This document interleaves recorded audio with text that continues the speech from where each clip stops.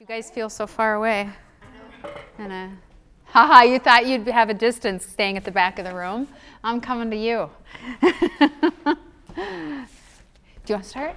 Sure. Okay. Yeah, so I'm Danette Anderson. So I am the Director of HR for River Valley Church. So we are multi-site. So our headquarters, what we call our central ministries, is in Burnsville, and then we have 9 campuses in the Twin Cities area. And I've been in my role for 8 years. I'm with Emmanuel. I'm Tamra Peterson, the Director of Human Resources there. And we have 4 locations plus an online campus. And happy to be here. Excited you guys are here. And I think with this size group, I'm looking forward to the fact that we can talk individually. I can hear your needs. Danette can answer questions you might have, because I'm sure there's a reason you came here today. Either you've been doing it and you have questions, or you're about to be doing human resources and you have questions. And so we want to customize it to you guys, since we do have a friendly size group here. I'm going to give you a high view of the subjects that we're going to talk about, and then we'll get started. We're going to talk about legal compliance. We're going to talk about salary versus a vendor, so how you classify employees. We're going to give a little overview of the must-have forms as you hire, so that you're in compliance with the Minnesota Department of Labor and IRS guidelines as much as we can do for you today. We're going to talk about total rewards compensation, how you compensate your staff and the culture that you build, the philosophy behind that, and then other benefits that you might want to consider as you build your human resource department. And then we'll get into a little bit about staff values, your mission statements, and code of conduct, and we'll have a question and answer time at the end here, so that you can ask the questions that are specific to you. We also have some resources at the front here. Everything we're going to talk about, the forms that we reference, you can go grab up at the table and we can help you get what you need. All right? Yeah, so just so you kind of know, as we said, there are so many things we could cover in HR, right? And we didn't know what would be the needs.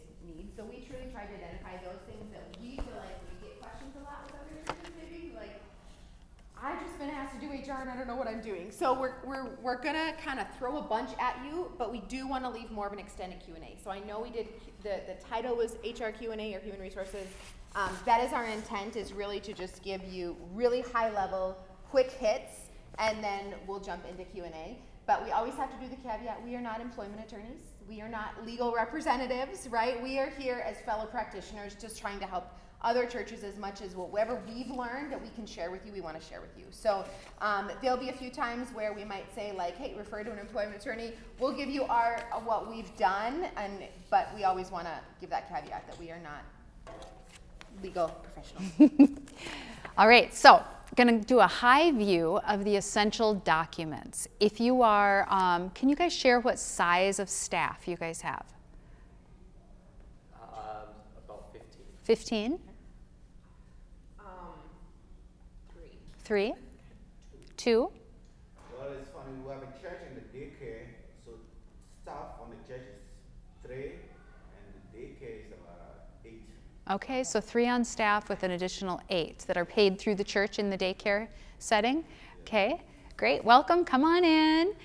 We're talking about church sizes, where you're at, how many staff you have on your team. How about you guys? We have 3. 3, okay. Okay, great, great. How many staff do you have on your church?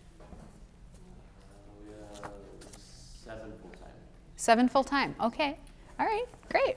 Well, this is going to be applicable to all of you. So you've already done some hiring, you've done a little bit of it, but we want to make sure that your HR file, your personnel file on each employee has at least this minimum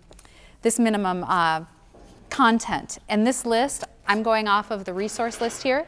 This is available for you with the high points. So first of all, of course, your W-4. You can find that at irs.gov. If you have other forms and you're not sure if they're current, Google W-4 2023 and make sure there's a .gov after it, and you'll be good. Print that out. Pro tips, do not, as we've said, do not give tax advice to your employees. It's tempting because you know more than they do probably, but don't give tax advice to your employees. Refer them to a tax professional. And the employee should complete their W-4, not you. They might say, oh, you know, here's what I want, this is what I always do. Slide them the form. And then when they sign it, keep it in their file, and if they make changes, same thing. Don't make changes. Give them a fresh W-4 to complete. It might even be in the next tax year, so the form could have changed. And there were a lot of changes from 2022 to 2023. So if you have employees that might come to you and be saying, hey, I had to pay in this year, and I didn't have to pay in last year, but my income did not change. Refer them to the government website, tell them the tax table did change. You're nodding your head. Our legal representation in the room is like, yes. So refer them there, then you're safe. Then the I-9 is the next form that you want to make sure you have in your bucket list. The I-9 is monitored by the Immigration and Customs Enforcement or Homeland Security, and they do audit. And as the church can sometimes be in the spotlight for different political reasons, we always want to be compliant with the Minnesota Department of Homeland Security and Immigration. It's not an optional document. Yes? I'm sorry, I just had a question about the I-9. The I-9, we just do it once when they're hired, right? And you don't have to do it again. But the W-4, are we supposed to do it every year or whatever the employee wants to make a change? The W-4 is required when they want to make a change and at the beginning of their payroll. So before you ever pay them, that W-4 has to be in place. And if they make a change, it does not need to be renewed. Okay, so like if we hired them 5 years ago, we don't have to renew it unless they want to. Correct. Yeah, you definitely should not make changes to it without their written consent. Yeah. Yep. Their consent would be a new W-4 with their signature on it. And it happens. We have employees come to us and say, oh, I didn't know I did that. And you can print out the document and show them that they did, right? So yeah. I'm sorry. No, good. We've already moved on to the I-9, but it was what, W-4? I didn't raise my hand early enough. For pastors who are only paid a housing allowance, so it's not taxed, is a W-4 required? Good question. You'll have to consult your tax professional on that one. I don't know the answer to that. We have every single employee. If they go on payroll, they complete it. I would say you should and have something on file. Again, like if you were ever to do a bonus or you would do like that has to be taxed. Like if you pay them out in any other way, even if it's not a salary, if there's any other compensation that you give them, I would still defer to a tax professional, but I would tell you from your perspective, I would always make it one for everyone, even if, or what if, are you gonna remember to do it again when maybe they start getting paid more and it's not housing? Yeah. You have to have that paperwork on file. That's a good point. Thank you. Does that answer that? Okay, so I-9, just keep in mind when you print out your I-9 for employees, they should have that completed on their first day of employment. And if you haven't been keeping track of your I-9s, you haven't been completing them, go back and do it. Get it on file. And then they will give you the document that's acceptable, and remember that you're the one saying that it was official in your eyes, as official as it could be. So when you as the employer sign that I-9, you are saying, and it's right there in print on the I-9, I have inspected the documents and verified to the best of my ability these are authentic. Which means you should not accept a scan. Correct. You need to see the physical document. You'll have people that say, oh, I forgot, I can't bring it in, can I just send you a picture? No, I have to touch it. I have to be the one, and then you'll scan it. Do you keep records yourself of those documents? Yep. With the I-9? Yep, you'll scan those documents. Very good question. You do keep record of all the documents that are used in support of the I-9, copies of that. I just, on the passport page, I open it up to the picture page, give a copy of that. And driver's license, social security, driver's license, do the front and the back. Birth certificate, just the one side. And did you say the I-9 is a requirement? The I-9 is a requirement, yes. So if you don't already have it on file for anyone who's on your payroll, not vendors, but anyone who's on your church payroll, do that. Do that next week. Go back and print out those I-9s. There's actually a fillable form on the irs.gov website. USCIS.gov rather. And really moving forward, they should not be working until you have that. Oh, please. I'm serious. Like, my job before this one, I thought I had the original stuff. I mean, again, I'm in HR. It was HR. And they sent me home and said, sorry, you can come back tomorrow with a document. That is actually the legal line that we should be drawing, is until they give you that physical thing, they are not working as an employee. So then is the I-9 like the W-4, you only do it once when you start payroll? That's correct. You do it once. They'll complete their I-9 when they start with you, when they join your payroll, and then you do not need to renew it. The point of the I-9 is showing that they're legally eligible to work in the United States. Once you've established that, that should continue. The document, though, that we'll talk about next that you do need to renew is the wage theft notice. That's a new notice that came out, I believe it was 3.5 years ago in the state of Minnesota, requiring the employer to communicate to the employee what their compensation agreement is. And so I know we have offer letters and things, and sometimes those will cover the same information. But just to be safe, what I use, I don't know if you use this, Danette, but I print it out right from the dli.m.and.gov website. And then again, this will be on that resource sheet you can reference. I print theirs out. I'm like, what could be better then? Then I'm audit proof, right? If I'm using their form. So the pro tips on that, it's required. It should be done on their first day, again, before they work, part of your onboarding process. And it becomes part of their permanent employee record. And HR is required to provide employees in writing any changes that happen during the course of employment. We've had discussions on practice, like, if you give someone a raise, do you redo that Minnesota wage theft document? Some people say they do, some people say they don't. I can't speak to advice on that, but definitely have it done at the beginning of their employment and part of their permanent employee record. Yeah, sound good? The employee handbook, ready to go there? Questions on anything else? Okay, the employee handbook. This is such a broad question. We all have questions on what policies that we want to enforce, what's important to your church, what are you going to include. And so I'm just going to give you a high view and a resource list. You definitely want your handbook to include policies on FLSA, FMLA, ethical conduct, your harassment policy, what are you going to do about it if an employee is harassed, showing the employee your policy, your PTO policy, and ADA, American Disabilities Act, at a minimum. So those would be the minimum things. And again, that's listed on the sheet here. And a great resource is at tmn.gov. And I have the website listed here on your resource sheet. So they have a policies and rules section, and you can click any topic. It's a great resource. You're like, how do I write my PTO policy? What's required? You know, do you know things like you're not required by law to give PTO? You know, which things fall into employer discretion and which things fall under the Minnesota Department of Labor requirements. And some things you think that might be required by law really aren't, you know. So it's helpful to peruse that website. It's a great resource. And then if you're going to make changes to your employee handbook, well, let me back up. You want an employee handbook signature sheet, and I've got an example of the sheet itself in the little stand there. And you can find it also on Department of Labor website. But they require that during your onboarding, you're going to have the employee sign that. And it says, I either have access, I've been given a login to view it electronically, or I've been handed a physical copy of it. So your handbook is your contract between you and the employee. It helps them know what to expect, and it helps you communicate your expectations to them.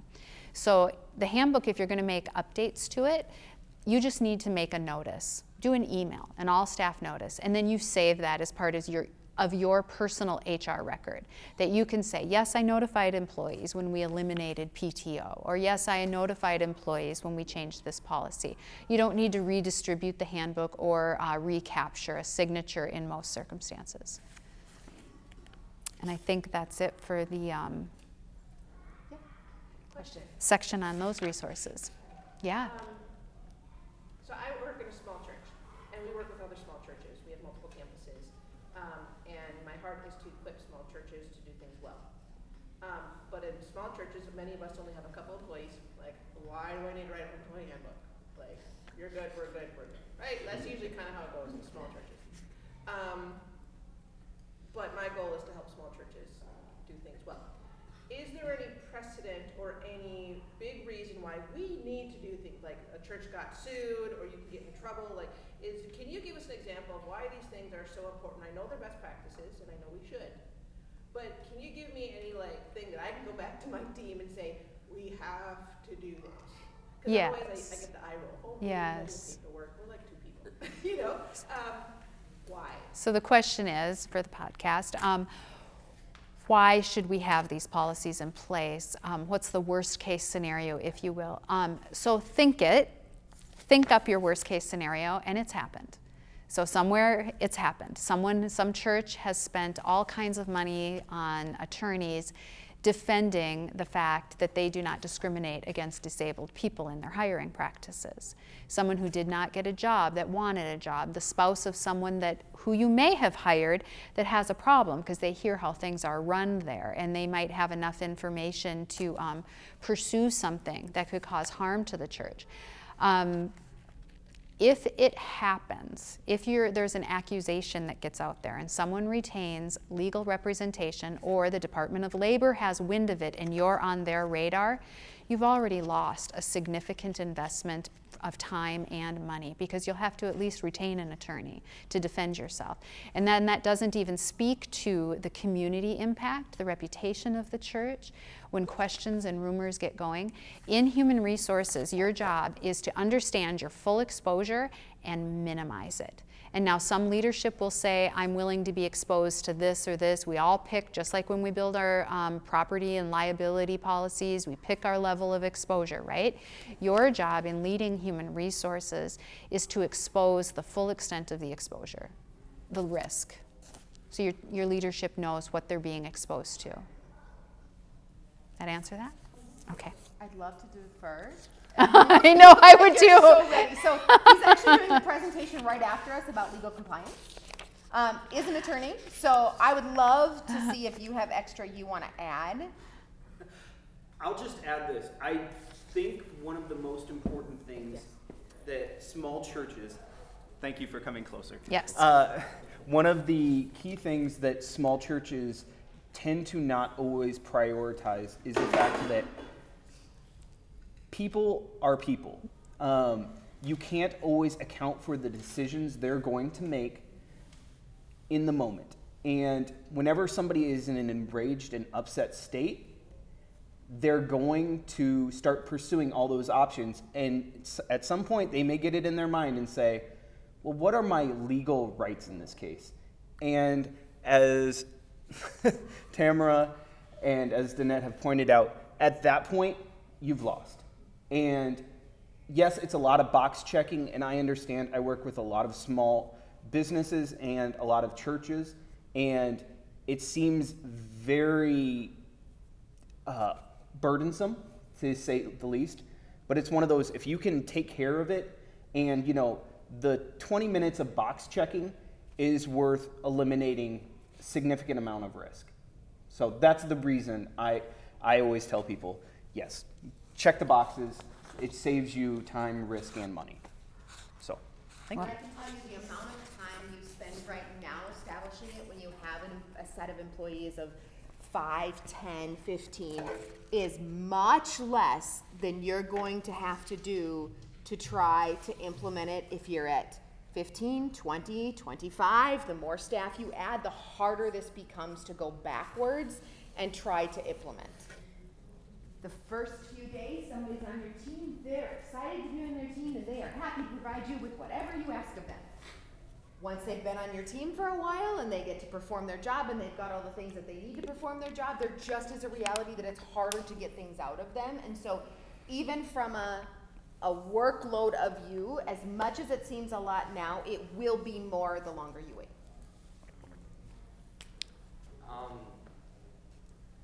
There was a church in the town that I grew up in, to more answer your question, that didn't have an employee handbook and didn't have any of these rules and expectations set out.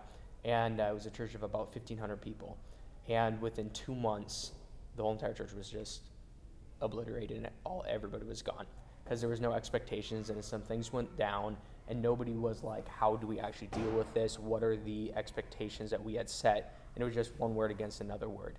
So I've seen it firsthand how important it is to have this like written out so you can go back later, look at a piece of paper and be like, this is what we agreed upon. Either you're done or you need to adjust how you're communicating, because then you get the whole rivalry between your whole entire congregation of some people agree with one side, some people agree with the other. And so it's nice to just have that piece of paper that's like, this is what we believe and this is what we agreed to at the start of your employee. So yeah. That's great. I love that. Thank you for sharing. Yes, thank you. Was that helpful? Absolutely, and I knew some of that, but I just need to hear it from the professionals, so I have to go back to my team and say, yes, we actually need to put our policy, finish our policy manual. It's not finished. Yeah, if you go to the It's been in the works for a few years. It's all good. If you go to the Department of Labor website, it's going to give you all kinds of ammunition to say. So you can use like artificial intelligence to just help write up that handbook to like fill it out. Yeah. That's what I've done, and it's just nice to like fill out a 20-page Yes. handbook when you only need like the 10 pages, but it just makes it a little more professional. And AI, Chat, GPT. That's what I've used, and it works really well for stuff I like know. that, just to fill out the fluff. I use it every day. I do too. I know it from grammar to Everything. again, not a replacement for legal advice. Chat GPT. It'll change your life. It will change your life. It's like a little assistant. It's like Google on steroids, sort of. It's pretty amazing. They're going to be charging us $100 a month for it at some point, I suppose. But right now, there is a free resource.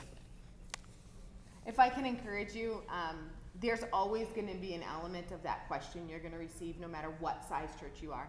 If you continue to grow, whether it's 2 or 5 or 100, like there's always that challenge in HR of what is our level of risk, what are we willing to take, and there is an element where at times leadership, it's their job to make that assumption of risk and to make that ultimate decision, but it's your job to ensure that they understand what that level of risk is.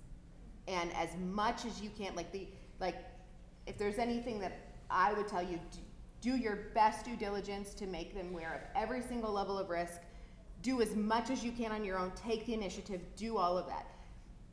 But at the end of the day, there is an ownership that your lead pastor or your senior pastor, whatever you call it, that they're taking in that. But it's your job to make sure that they understand what that level of risk is, and that you have done your due diligence in making sure that you've done everything you can to protect your church.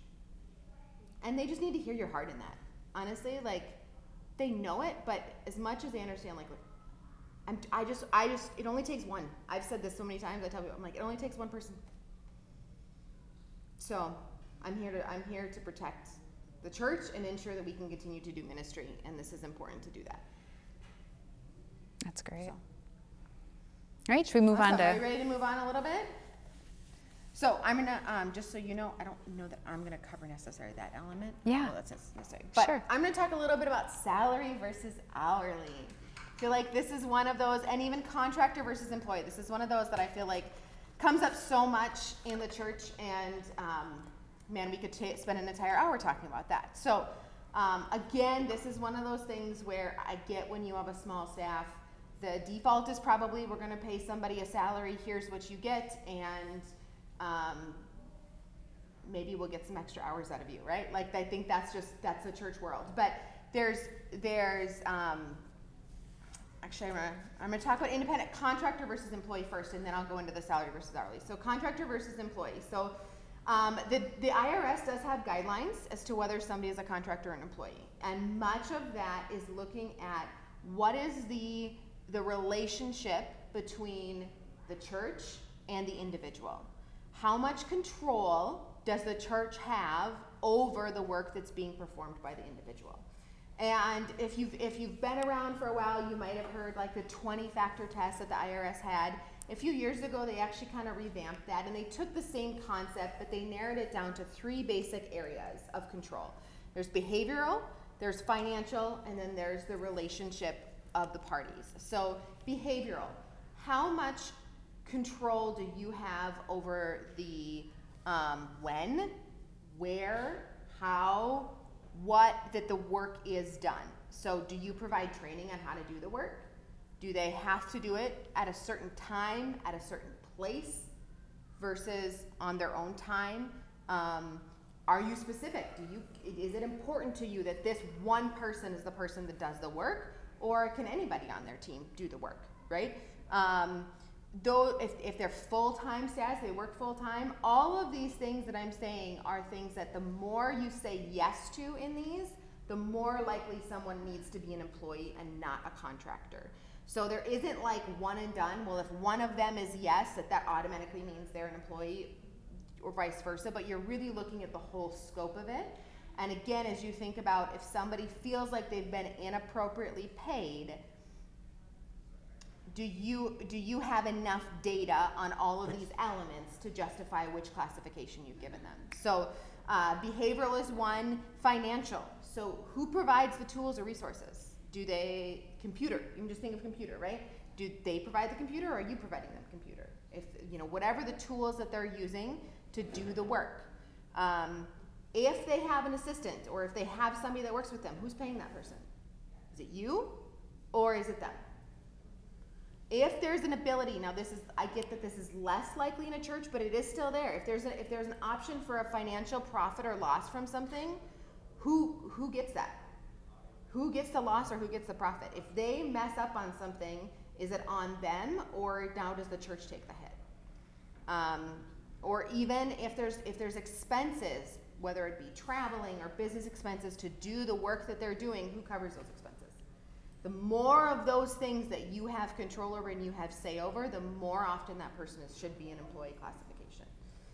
And then you also look at relationships. So do you have a written contract with them? Okay, written contract does typically more often defer to a contractor, but it's not the only thing.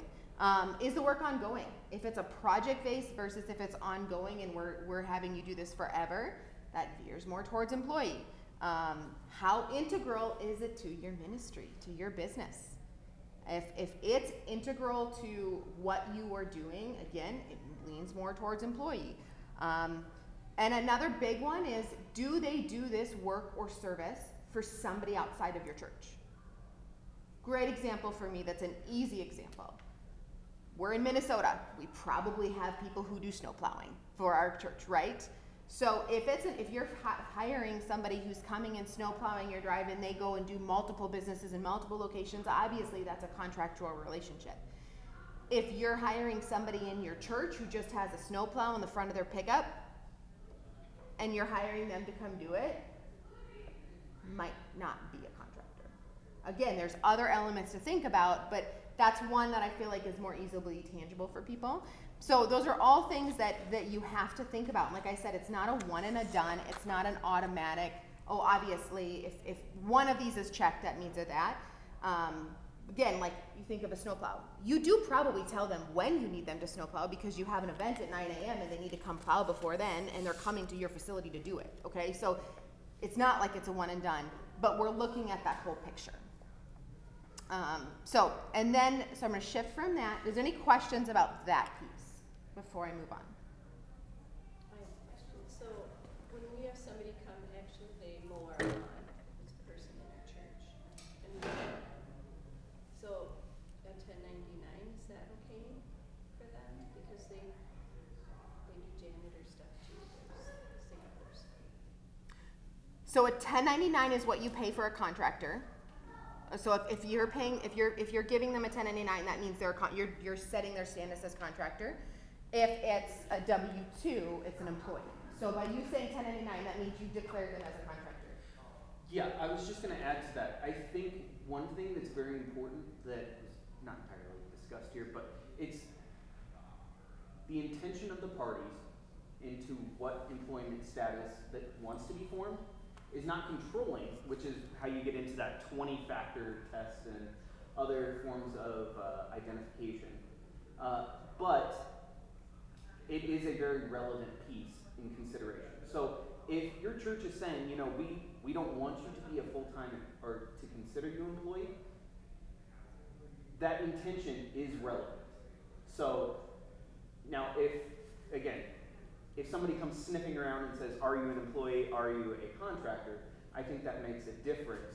And then you're probably gonna have to go through those things. So again, start with what's our intention here, then go to, from there, what's the factors relevant to whether someone is an employee or a contractor specifically. Does that help? Or what would you guide her as far as for somebody who's mowing their lawn? So, It's in the church, right, did you say? Yes, and she also does her janitor. She's a janitor too. She's not an employee though. okay. So it sounds like from what I'm hearing, the initial plan was that this person serves as a 1099 contractor of the church. Again, there are other factors I'd want you as the church to go and consider and maybe write up into the HR file of said person and say, this supports our conclusion that this person is a 1099 contractor rather than an employee. That gives you a basis. So, yeah. The one thing I would think about personally when I hear that probably makes me a little bit more nervous with them being a contractor, and you can correct me if I'm wrong, is when I think about those are both situations that are more physically labored elements where there's a risk of injury. And when you get into those scenarios, does this person have their own liability insurance? Because if they don't, even if they're a contractor, you are liable for something that happens on your property. So something like if you, again, you may not have workers' compensation insurance, I won't get into too much there, but when you have workers' compensation insurance, your insurance company is going to do an audit once a year. And they're going to ask about contractors that you have. And the reason that they ask about contractors is because they're going to want to see proof of their liability insurance that they hold. If they don't have liability insurance, they're going to charge you for insurance of what you pay them because they can come back and file an injury claim on your workers' comp, even if they're a contractor, if they don't have limited liability insurance. So in a scenario where it's only one person, maybe that's all that they do, I'm going to guess that they probably don't, and now there's just that risk you're choosing to take, right, between those two. And especially when it's something like a custodial and they're both physical and they're just a greater risk of injury. I can tell you our CFO tells a story which was super helpful to me because I said these things and eventually he told a story of somebody who was even a child care worker that got injured and they were treating them as 1099s and not employees. And the church lost an insane amount of money in medical bills because of that scenario. Because they were lifting something up or doing something, fell, had serious injury, had a surgery, it kind of snowballed into all these things that really was a tough impact on the church. And so just as you think about, again, there's constant balance of what's our risk. That's just a risk management consideration that I would advise on.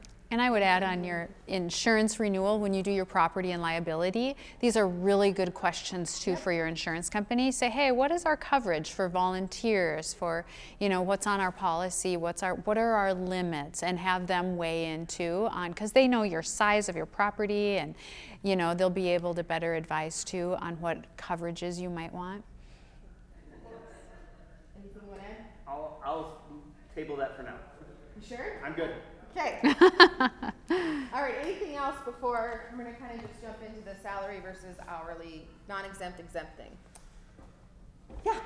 So, I'll just recap what you said. So generally speaking, if you've got someone, as she was stating, that's mowing your lawn or doing a physical work that might, and if they don't have liability insurance, it's maybe better to treat them as employee versus contractor?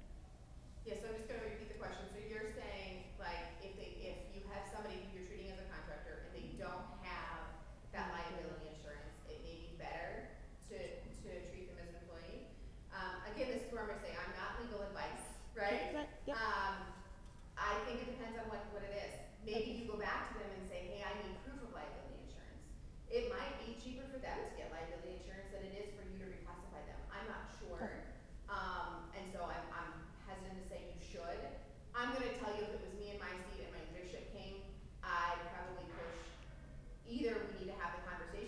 tell them they have to have it, or we need to bring them on. That's in play. Okay. Thank you. All right, so the Fair Labor Standards Act, DOL, all provides us guidelines on exempt versus non-exempt. Now, I would say most people, when they think exempt versus non-exempt, they think salary versus hourly. They actually are not exactly the same. There is a caveat there, but for the most part, in this initial part, I'll kind of get to it, but initial part, I am going to kind of keep them in the same vein just to make sense, but they're not exactly the same, so I just have to put that caveat out there. But really, the default for most employees should be that they make at least a minimum wage and that they are paid for overtime, which means any hours over 40 hours. And that usually is more treated on like a non-exempt. When you think about that, you think about people who are paid per hour, they punch a time clock, like that is your non-exempt employees. Let's add, non-exempt means they are not exempt from overtime. Exempt means they don't get overtime. So just so we sometimes Yep, that's right. just want to add that in. Yeah, so when we talk about, again, so I'm saying most people think of these as congruent. They're not always. But in order for you to determine if somebody qualifies to be treated as exempt, meaning you don't have to do the overtime, you don't have to pay them for overtime, whatever. There are two big pieces that they have to meet. Both of them, not just one. So there is a minimum wage that they have to make. Now, right now, that wage is $684 a week, which if you take that times 52 equals $35,568. So it's like $35,600. They have to meet that requirement of salary. Now, that usually changes. So again, each year you kind of want to monitor what that number is because the DOL will change that as cost of living increases, right? So, but they have to be paid at least that minimum. And then they also have to meet one of the following exemptions. There is executive, there's professional, and under professional is learned and creative. People who have like a license for a set thing, they have education, they have specific training, creative, I think more of like a designer, marketing, like very specific. There is also actually computer, which may apply for some people in your team. There's a sales one. I'm not going to assume that's going to apply most of the time in the church. And then there's highly compensated employees. And there's parameters of that. I actually just printed out a true brochure that actually is from Department of Labor, I believe, to help you see that. But you can also look that up. I'm not going to dive into each of one of necessarily the details of those, but they have to meet both of those in order to be considered exempt from that overtime.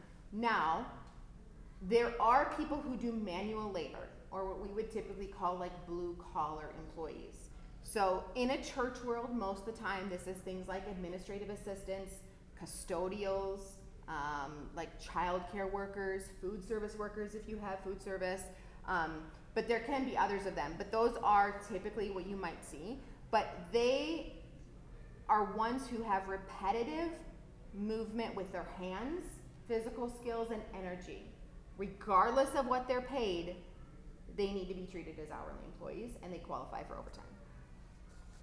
The only time that they then move out of that is if they switch to a managerial role over employees who are doing that, then they can switch into that salary. But if they are physically doing that work, it doesn't matter if they're paid over the $35,568.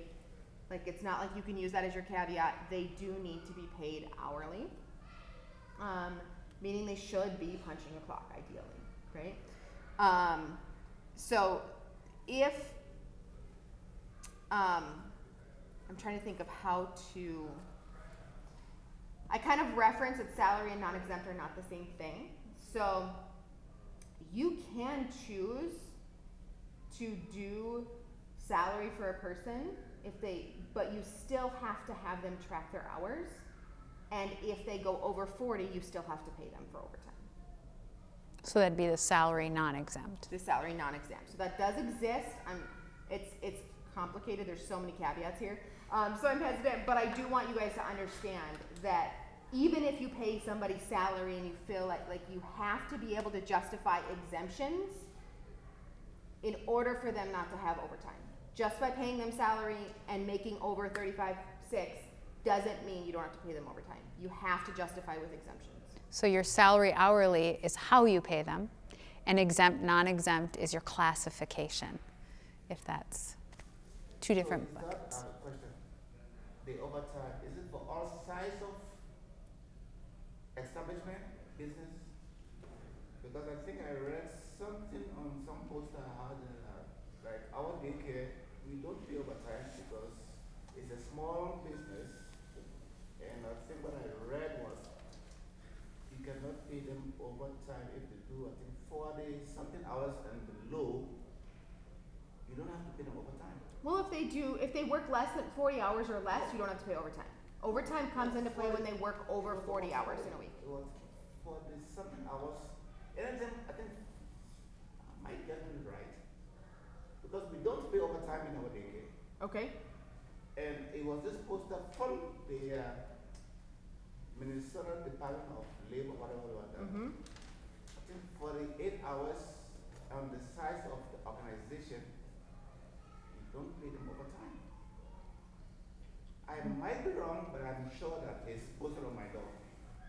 I'll defer to the attorney again and see if he has something. So I'll just say employment law is not my full forte. I would, if that sounds like a precarious situation to be taking, that anything above 40, with smaller organizations, you are able to get away with a lot more. I'm not saying you should, but it might also be one of those things you can. I would highly advise you to reconsider that stance and to look at talk with an employment law professional.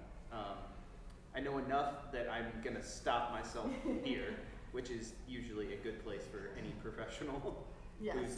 that's not their full expertise. So. Just another question on that. Our employee policy manual currently states that we pay pastoral and non-pastoral, and so our pastorals are all salaried and our non-pastorals are all hourly. Is that acceptable, do you think? What you were saying with the blue collar, and then to second that, post-COVID, some of our positions have combined. So myself, I'm admin and kids pastoral, but I'm still admin, but I'm salaried with the pastoral covering. Does that all sound like it is good? Oh, that's a hard one. So I will tell you there are different perspectives out there when it comes to pastoral salary. So with pastoral, especially if they move into housing allowance, they're considered partially self-employed by the IRS, and so that is where the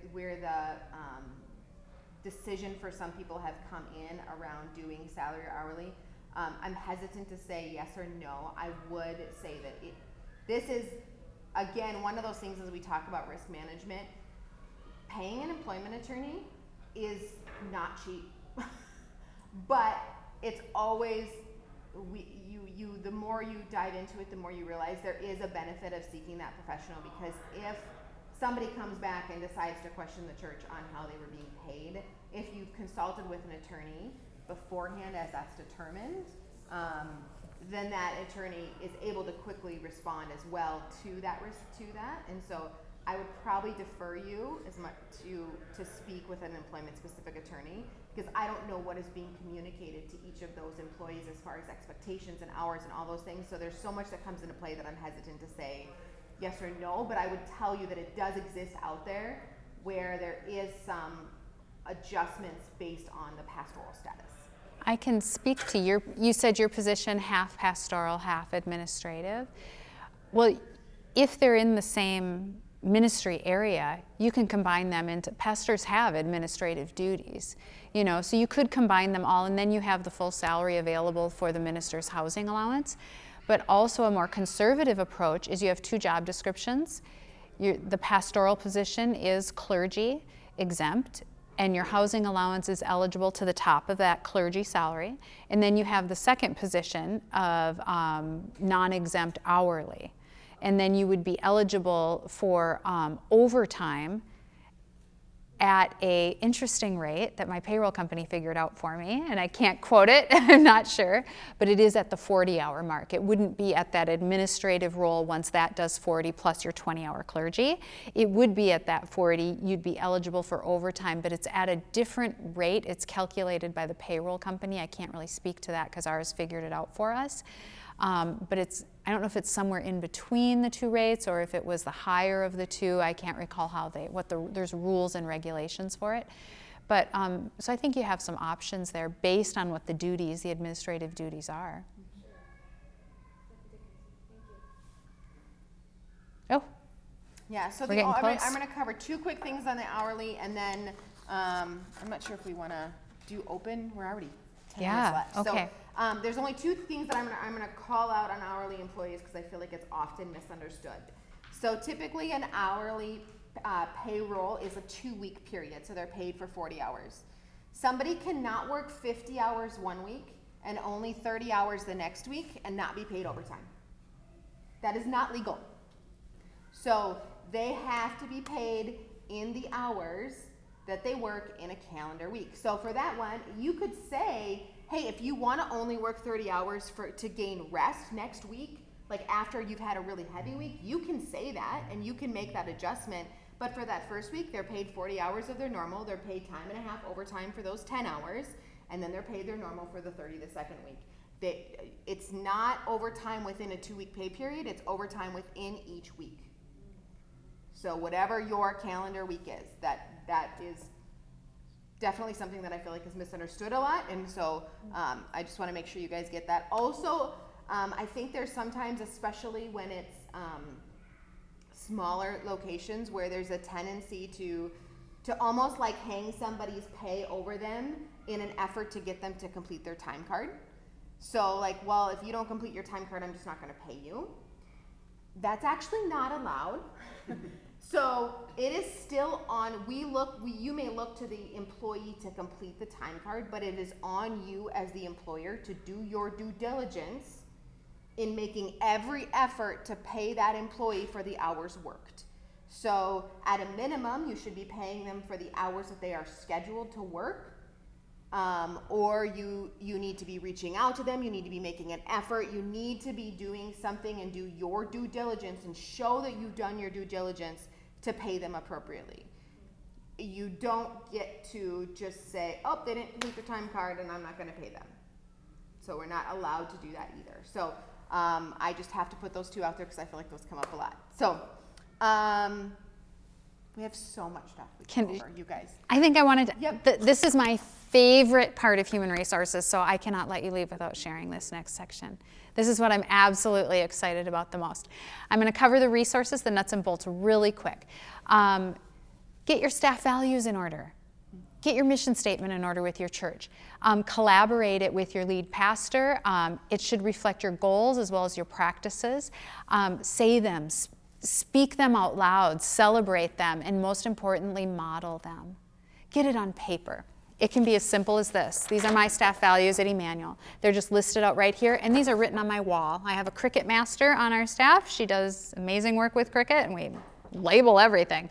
And I have it right on my wall, all those 5 staff values. And then at our staff meetings, we celebrate them. We acknowledge people. Hey, here's $5 to Starbucks. You know, you modeled the team value in an amazing way.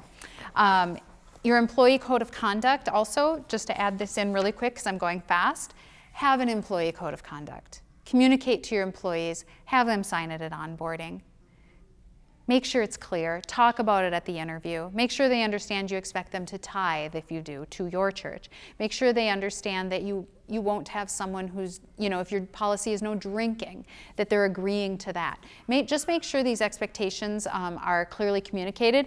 They're going to save you from a lot of awkward conversations.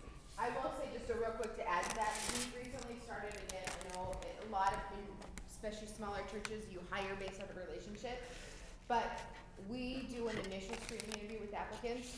The first time we talk to them, we show them our code of conduct. and we say, this will be what you will have to sign if you come on the staff. Please read through it and communicate back to us if you're comfortable. If you have any questions, we kind of go through it, explain it. If you have any questions, talk to us. We'd be happy to answer them. If you're comfortable signing and willing it, then we can move on to the next step in the process. So there's no chance that they're gonna that it's a surprise to them, and the first day you present it, they're like, what? So just, it's been one of the best moves we've made. Yes. One quick thing on that. We had a situation 2 years ago where there was nowhere had it been written about same-sex relationships, and one of the pastoral team kind of started having some things with that, and couldn't fire them. Legally couldn't really do anything about it. And so I would really encourage you guys, it's just, you would have never guessed that it happened. Even in a smaller church, it's like, oh, that'll never happen. Well, it did, and it has, and it's happened a lot. And so, especially with how legal things are now, it's very difficult to fire someone for that situation. So throw that in your code of conduct, or throw that in something that someone signs in your handbook or whatever, because that's something that's becoming a bigger deal nowadays more than ever. So. And that can also be an issue with have a building use agreement. If you're allowing community groups to use your building, have a building use agreement that says, talk to your insurance company. They'll help you build it. They have one. They have a template that says that all activities must, support the ministry missions of our church. And that also so that you don't have groups outside saying, why can't we hold this in this convention here? You allowed this group. You allowed the Salvation Army to come in. Things like that. Okay. Let's talk about culture. Free things, okay? This is from the dollar store, right? Is this your first time at Staff Chapel? Yes, it is your first time at Staff Chapel. Woo! Let's give it up. Hey, have you been working here for a year already? Look at my dollar store balloon. Okay, wear it. Hang it in your office. We want to see it because then everyone that comes by is going to celebrate you in your first work anniversary of doing an awesome job for our church. So celebrate your milestones. Build your culture in ways that communicate your staff values that you already developed, and they match your mission statement that's on your wall. Maybe your mission statement, it doesn't have to be expensive. You can print it in your bulletin. This is an old one of ours. You can put it on your materials, your letterhead, at the bottom of your letterhead. Find all sorts of little cheap ways to sneak it in wherever you can get that in there. Develop that culture so that people say, I want to work there. What is that excitement they have? What is that energy they have? And this dovetails into the things that you can do to build your compensation package. Employees want to be somewhere where they like working with the people and they like the place they go to work. They like the environment. So build an environment. As HR, you're the leader. Work with your lead pastor, work with your leadership, find their heart and spirit. At Emmanuel, our lead pastor is all about growth and joy and excellence. And so we're always spurring each other on. He's such a coach kind of personality. And so that's our culture. We're a coach kind of environment where people are learning and growing and we're challenging one another. That's going to build your culture. There's other things that you can offer your employees too. On the sheet over there on the counter, you can take it home. Here's all the high points. I'm just going to run through them for sake of time so that you can ask questions. Medical. I don't know if you offer medical to your staff, but it's never been a better time to build a flexible package. The market is so creative between HSAs and HSAs and multi-plans that have different tiers and things. Your broker can work with you. Find a plan that works for your team because people are looking for benefits. It's a great way to enhance your overall compensation package. PTO. Maybe you can be flexible. Paid time off. Yes, paid time off. We don't use vacation and sick anymore. They're all lumped into, this was guided by the Minnesota Department of Labor. We use paid time off. So PTO is paid time off. It includes the bucket, for us at least, of sick and vacation time.